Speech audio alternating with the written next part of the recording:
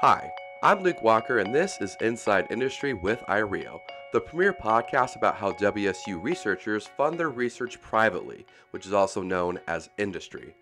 I have with me today Nick, Jennifer, and Steve, the team from the Honeybee program at Washington State University. How are y'all doing? Good. Thanks for having us. Yeah, we're great. Yeah, doing great. Thanks. Yeah, so we have some more people than usually. I'm lucky to have with me 3 people today. Can all of you just go around and introduce yourselves and tell me just a little bit about your background? Sure. My name's Steve Shepard. I guess I've been the longest here at the program here. I got a PhD in entomology some years back and have been at WSU since 1996, working on honeybee genetics and mainly the breeding program and some of the other work we're doing. I'm Nick Nager. I'm a relatively new assistant professor here at WSU. I do a lot of molecular work. My background is in molecular genetics and molecular biology, but I've also been working with honeybees for over half my life. They're kind of an animal near and dear to my heart. And so recently I've been using my molecular skills to study viruses in honeybees and find other ways to understand how their immune system interacts with diseases and so on. All right, my name's Jennifer Hahn. Similar to Nick, I am relatively new assistant professor here in the Department of Entomology. My background is actually I have a PhD in plant biology where I did a lot of work on genomics and breeding. So I've kind of translated that to my research program here where I'm looking at developing fungal-based biological control agents through different breeding methods to use them to control different arthropod pests. Wow, we have all kinds of backgrounds and expertise on this podcast today. That's awesome to hear. So, Steve, I'm going to start out with you. So, I know you used to be the head of the honeybee department. Could you talk about what some of your responsibilities were as the director and what was kind of involved with the program? No, I was actually the chair of the entomology department. So Nick and Jen and another faculty member named Brandon Hopkins, we would love to have a honeybee department. That would be great. But at WSU, we have an entomology department. And so I was a chair of that department for about 8.5 years. And, you're the person that interacts with higher administration and along with a lot of help, sort of takes care of some of the day-to-day sort of operations of the department. We have about 15 to 20 faculty members in there. They're not only in Pullman at the main campus, but also at some of our outlying research and extension centers. So it's a bit of a group. You still continue to do your faculty chores, but you have these additional duties and responsibilities is what it's called. So it's usually a 4-year stint, and then it can get doubled. And in my case, it was doubled and then a little bit more. Okay. And I know a big part of your work is studying how honeybees evolve. Could you or someone else from your team talk about what you've learned in your studies, or what have you learned with studying how honeybees evolve? Yeah, so I started out in the laboratory of an evolutionary biologist who worked on flies. And so I've always been interested in the evolutionary relationships among honeybees. And the Apis mellifera, the honeybee we're talking about, is an old world insect that was brought here by European colonists. But in the old world, it exists in more than 24 different subspecies, sometimes called geographic races. And so in my work, I've worked within Apis mellifera, and we've described a couple of new subspecies, some from Central Asia, one from the island of Malta. And then at a broader level, we've also looked at relationships within the genus Apis, which involves some other honeybees that don't occur in the New World. They occur mostly in Asia. And using molecular methods, like some of the things that Nick talked about, we've looked at the relationships among these and made hypotheses about the age of divergence for some of these groups. It was a little different than what was known before. So those are the main sort of contributions in honeybee evolution that I've worked on. And how many bees does the honeybee team work with? How many colonies? And I don't know if you know maybe like a ballpark for bee numbers. I'm just kind of curious how many bees you work with, especially with that being such a big program here at WSU. In the Pullman area, we have between 100 and 200 colonies at any given point in the year. Typical bee operations tend to expand midsummer and then contract a little bit, where weak colonies are combined together into one strong one to survive the winter. But we typically have around 100 to 200. And so we have to spread them out across multiple areas, some close to campus and some at, say, an organic farm in Moscow nearby. So we spread our bees out so there's enough food for everybody. And then additionally, we have the new pollinator and honeybee research facility near Othello, Washington. And that gives us a lot of space to work with. We currently have another 100 to 200 there, with the idea of growing that operation even larger. We do have the advantage that working with bees do produce, they have value. They produce honey and pollination services. And so the Othello facility, we're going to treat those bees much like a commercial operation, where they go through all of the rigors of commercial pollination and honey production, so we can study the difficult world that modern working bees are facing. The Pullman bees get a little more reserved for the breeding program that we run and more specific research that we do on the Pullman campus. And I'm curious, where do you get these bees? Like, I can't imagine you're out in the wild, like with a net trying to catch them. Like, how do you get these bees? There are a couple different ways. We do maintain operations, and so we grow our own bees to a degree. When research demands means we need more bees than what we have, there are ways of buying what we call packages of bees. And this is basically a netted wooden box with 2 pounds of bees in it and a queen in a cage, a little bit of food for them. But you can basically order these packages from commercial bee suppliers and install these bees into your own hives. So we can get them that way as well. An interesting addition to that is we have access to bee semen from around the world thanks to this germplasm importation and cryopreservation program that we have here, where Steve and then also Brandon Hopkins in the program have traveled around the world to find good bees from different areas. And then rather than risking diseases by bringing in live bees, what they do is they collect the semen from the bees, cryopreserve it, bring it to the US, and then we can inseminate queens with it to bring in new genetics to the new world without any risk of disease importation. So that's another way. We don't get bees that way, but we get new genetic stock via this importation program. All right. And I know that the team has opened the honeybee and pollinator research extension and education facility in Othello in recent years for Washington State University. How did that come about, and what do you do at the facility? Well, I'll take a little bit of that, Luke. The way it came about was for starting, I don't know, some years ago, 5 to 7 years ago, there was an effort to expand our capacity at Washington State University for bee research. We were sharing a building that had originally been used for raising laboratory animals. It's a very interesting building with highly filtered, clean air and no windows. So not a perfect place, to have your office. And we had been in that facility since about the year 2004. And so we began raising money. A lot of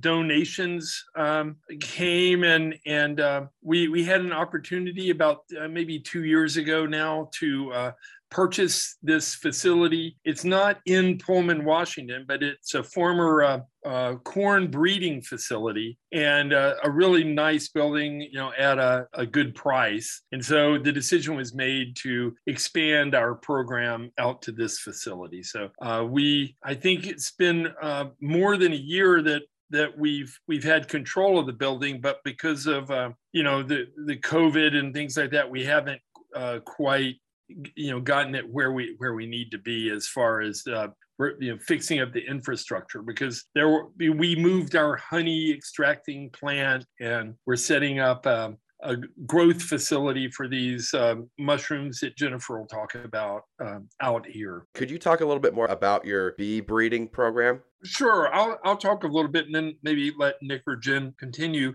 We have, starting, as Nick pointed out, we were able to get a permit that allowed us to bring in additional germplasm. So starting in about 2000, we started selecting bees and breeding bees for the Pacific Northwest. So these were bees that could make it through our winters and, were gentle and had certain characteristics that any animal breeder would breed for, if you wanted bees. So you want bees that are productive, make it through the winter. They're not overly defensive, all these sorts of standard traits. And we called those WSU program bees, and those queens and those genetics were released through groups, beekeeping associations in the states, Oregon, Washington, Idaho, and local beekeeping operations.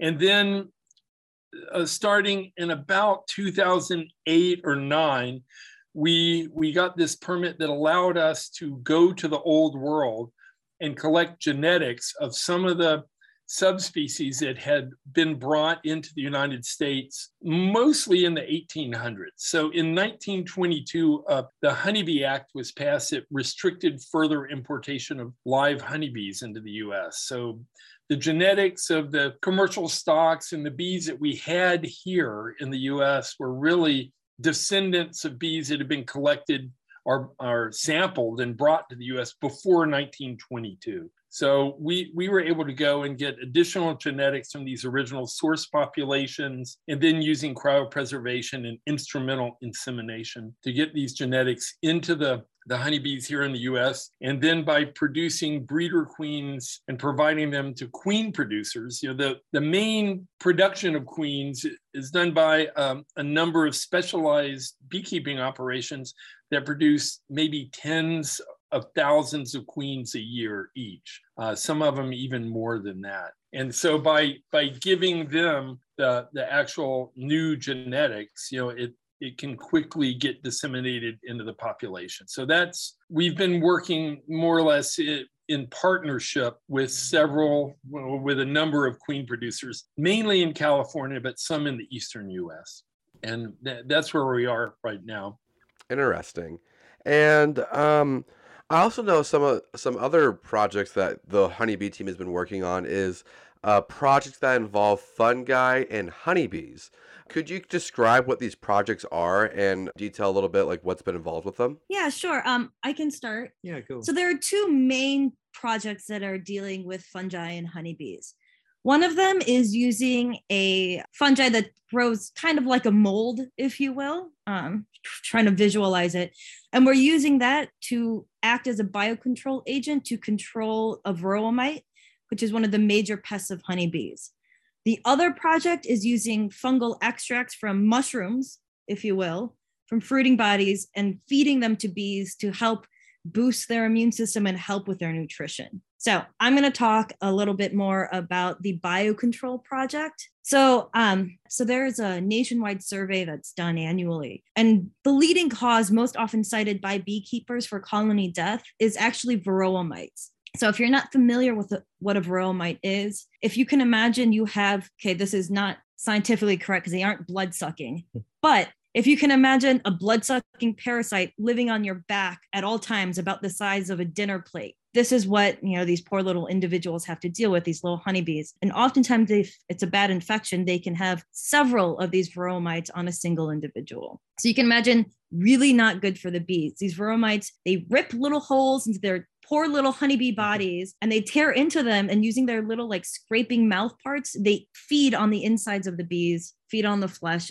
and they can reduce worker longevity and foraging.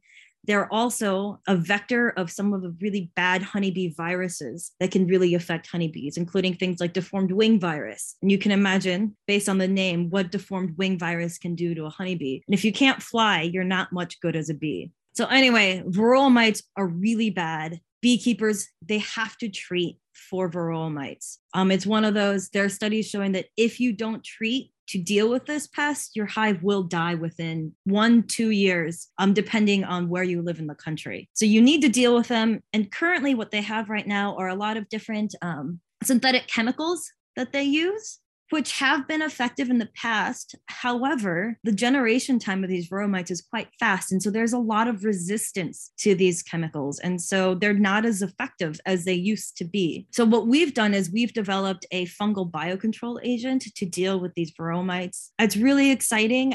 What's really great about biocontrol agents in general is they're less prone to resistance, right? Because this is also a living organism. It can also evolve if the varroa evolves, right? So there's a back and forth, right? You've heard about the biological arms race, right? So that's one of the really great things about using a biological control agent. And so what we've done is we've developed this fungus called Metarhizium. And what's really great about Metarhizium is it's a native fungus throughout the world. So you can find it in your yard. I dug up the soil in Koppel Gardens here in Pullman, which is a local community garden, and I was able to isolate this species from the ground. So it's really great as a biocontrol agent because it's native. We're not putting something foreign into our environment, if you will. And so it's got a lot of really good things going for it. And what we've done is we've bred it to be more virulent and more thermal tolerant so that it can last longer in the honeybee hive and be a lot more effective. Yeah, I would like to add that one of the exciting things about this project is that the previous existing pesticides that killed mites were not extremely safe for bees, and they weren't extremely safe for humans either. So bees would live a little bit shorter. They could end up with reproductive defects or less foraging behavior because they were a little bit sick from these pesticides that beekeepers had to put in their hives because varroa is just so deadly, you cannot get away with not treating it. So they kind of were forced to use these chemical miticides that were not very healthy for bees, but the lesser of two evils. Well, hopefully now we have a varroa treatment that is perfectly safe for bees. Jennifer and I collaborated on a project where we tested the effect of pesticides on bees in cages. We found that it did not affect bee lifespan. And in fact, there are a couple aspects of the bee immune system that seem slightly improved, as if giving bees a fungus that cannot infect them can actually prime their immune system against other pathogens. Fascinating. I think it's interesting how these two very different things can help each other out. Yes, yeah. And then the other project was kind of another unexpected way that, fungi and bees can help each other out to a degree. And so this other project started when a collaborator of ours on the west side of the state, Paul Stamets, was growing mushrooms in his yard, and he noticed bees were foraging on the mushroom beds. And so it was fairly clear bees were getting something from these mushrooms. And so we set up a collaboration to feed bees extracts of fungi to see what would happen. We end up focusing on mushroom mycelium, where they're actively digesting wood and producing a whole host of interesting compounds that can aid in digestion and so on. And we fed these extracts to bees. And one of the first things we looked at was if these extracts had any effect on honeybee viruses. And in our first run, we were able to find that yes, it seemed that these extracts did help bees lower their virus levels. In subsequent testing, we found that generally we see that the lifespan of bees when they're fed this treatment is slightly extended. They tend to be healthier in terms of viruses and gut parasites, and just kind of look healthier overall.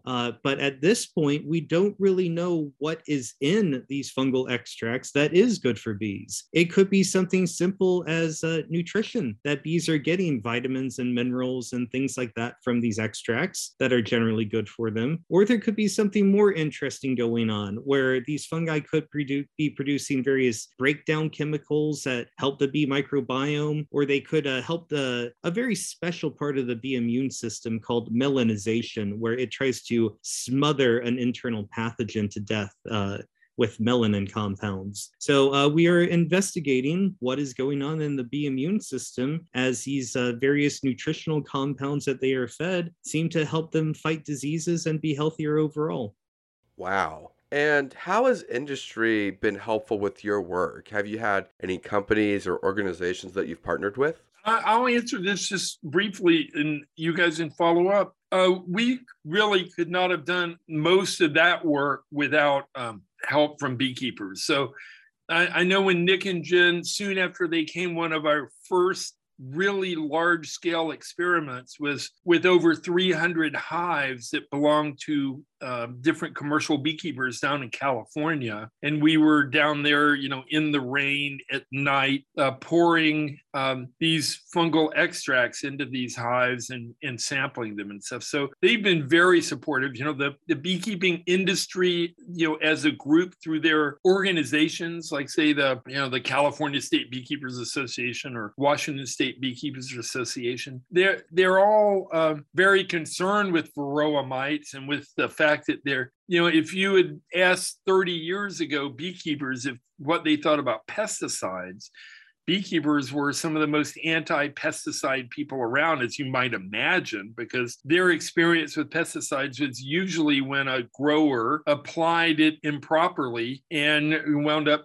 overspraying and killing their hives. So, but now, as Jennifer pointed out, because of necessity, the beekeepers actually use pesticides in their own hives, and they don't, as a group, like it, of course. So any possible tools that they could have that could reduce using pesticides, and also that has promised to control one of their biggest pests, they've really been helpful for us and many other researchers that work on varroa mites. One of the, and just one last little thing, is the fact that we're building up the program here in Othello to have maybe 300 to 400 hives, basically a small commercial operation, is so that we can do these sorts of experiments and then have control of the colonies year round. So that early work that Nick and Jen did, where the beekeepers were helping us out, as soon as the experiment was over, in this case, when the almonds finished blooming, the beekeepers all went their separate ways all over the country, and that was the end of the experiment. So there's some benefit to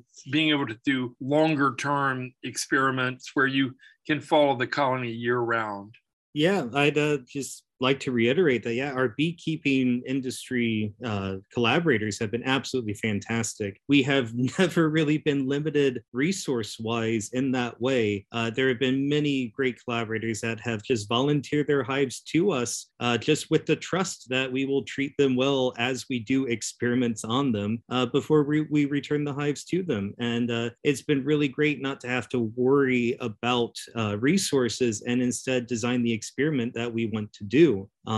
I should also mention that in terms of the fungal extract work, Fungi Perfecti, Paul Stamets' company near Olympia, Washington, has been really great at collaborating with us.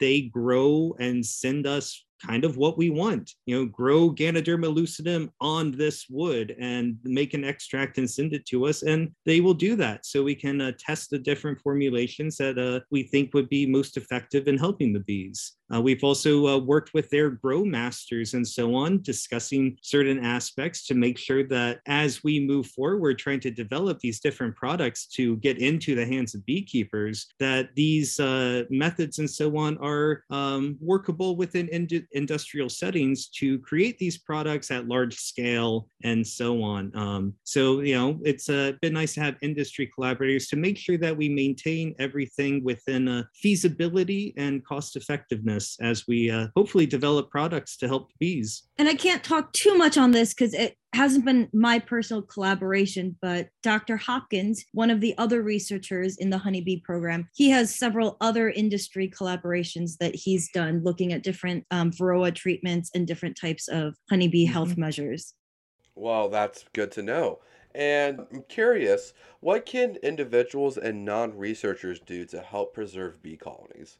One of my personal feelings is to plant good flowers and forage. Some people want to keep bees, but anyone who wants to should know that it's not an easy part-time job. So if you really want to help bees, I think the best way to do it is to plant flowers and plants that they will enjoy and have food for. All right. And are there any programs that your department offers in case people were interested in beekeeping? Yeah, one of the things that we've done quite a bit in the past, almost every summer, we have a workshop on beekeeping, and it'll have a lot of topics in it. So is for beekeepers that are beginners or beekeepers that are more advanced. They both benefit from that. And then we have specialized courses in queen breeding and instrumental insemination. And this summer we have a workshop planned where Brandon will also be working with people and demonstrating cryopreservation, the freezing of honeybee semen. That's one way that we've done it. I believe in 2022, we will have a joint meeting with the Washington State Beekeepers Association at their convention. And we will, most likely have some workshop things in association with them. Yeah, we have other collaborators at, parts of the honeybee program, the extended program, including Sue Kobe, that does a lot of work with industry on honeybee insemination and teaches many, many classes on how to do controlled breeding in a system where you have free-flying insects. They actually do insemination under the microscope with small syringes. Yeah, and we're really lucky to have her. She's internationally renowned. She, gets calls from Europe and overseas asking for her expertise to come fly over there and demonstrate and show them these techniques. So we're lucky to have her here in Washington State. Yep. And then one final thing is, if there are any undergraduates listening, we do teach a honeybee biology class where we cover basic honeybee anatomy and physiology, pollination biology, and then quite a bit on how to keep bees alive and do beekeeping. So if any undergrads are interested, we offer that class. And and we are in the early stages of trying to reboot the undergraduate beekeeping club on campus. The graduate students that were running that graduated and moved on, but we have a couple new students with some interests. So we're hoping to revive that. So if there are WSU students that are interested in learning how to beekeep and exchange notes on how to do so, hopefully the beekeeping club will be coming around in the near future again. All right. And well, that's good to know. And I have one last question. How much does your team endorse/enjoy the Bee Movie? Oh, yes. You're talking the one where the main character is a male? Jerry Seinfeld. Yeah, Jerry Seinfeld. So I can enjoy it for what it is. I actually was fortunate enough to meet the director one time and have a bit of a discussion on the various, accuracies and so on. And he said what was unfortunate was a lot of times when they tried to get more accurate of how bees were in terms of them dying when they sting, or the weird mating behavior of how baby bees are created, all the scenes with their drones and so on tended to be a little more than what they wanted in a kid's movie. So in the end, the bees were very human in a way that they're like, sorry, that's just the way it is. We were aware of the biology, but just kind of had to make that choice. I could never get around the fact that they chose to make, I know Jerry Seinfeld was a big name, but they shouldn't have been males. I couldn't get around that a little bit myself. Oh, okay. Mm-hmm. All right, I had to know, I don't know from the specialists themselves, how dare an animated movie not be accurate, right? I know. Well, and I love that when they tried to be accurate, they're like, that's too real. We can't add it. Yeah. All right. Thank you all so much for joining me today. It was awesome to hear about all the amazing work you're doing with the honeybee program and all the research you're doing and your expert opinions on the Bee Movie.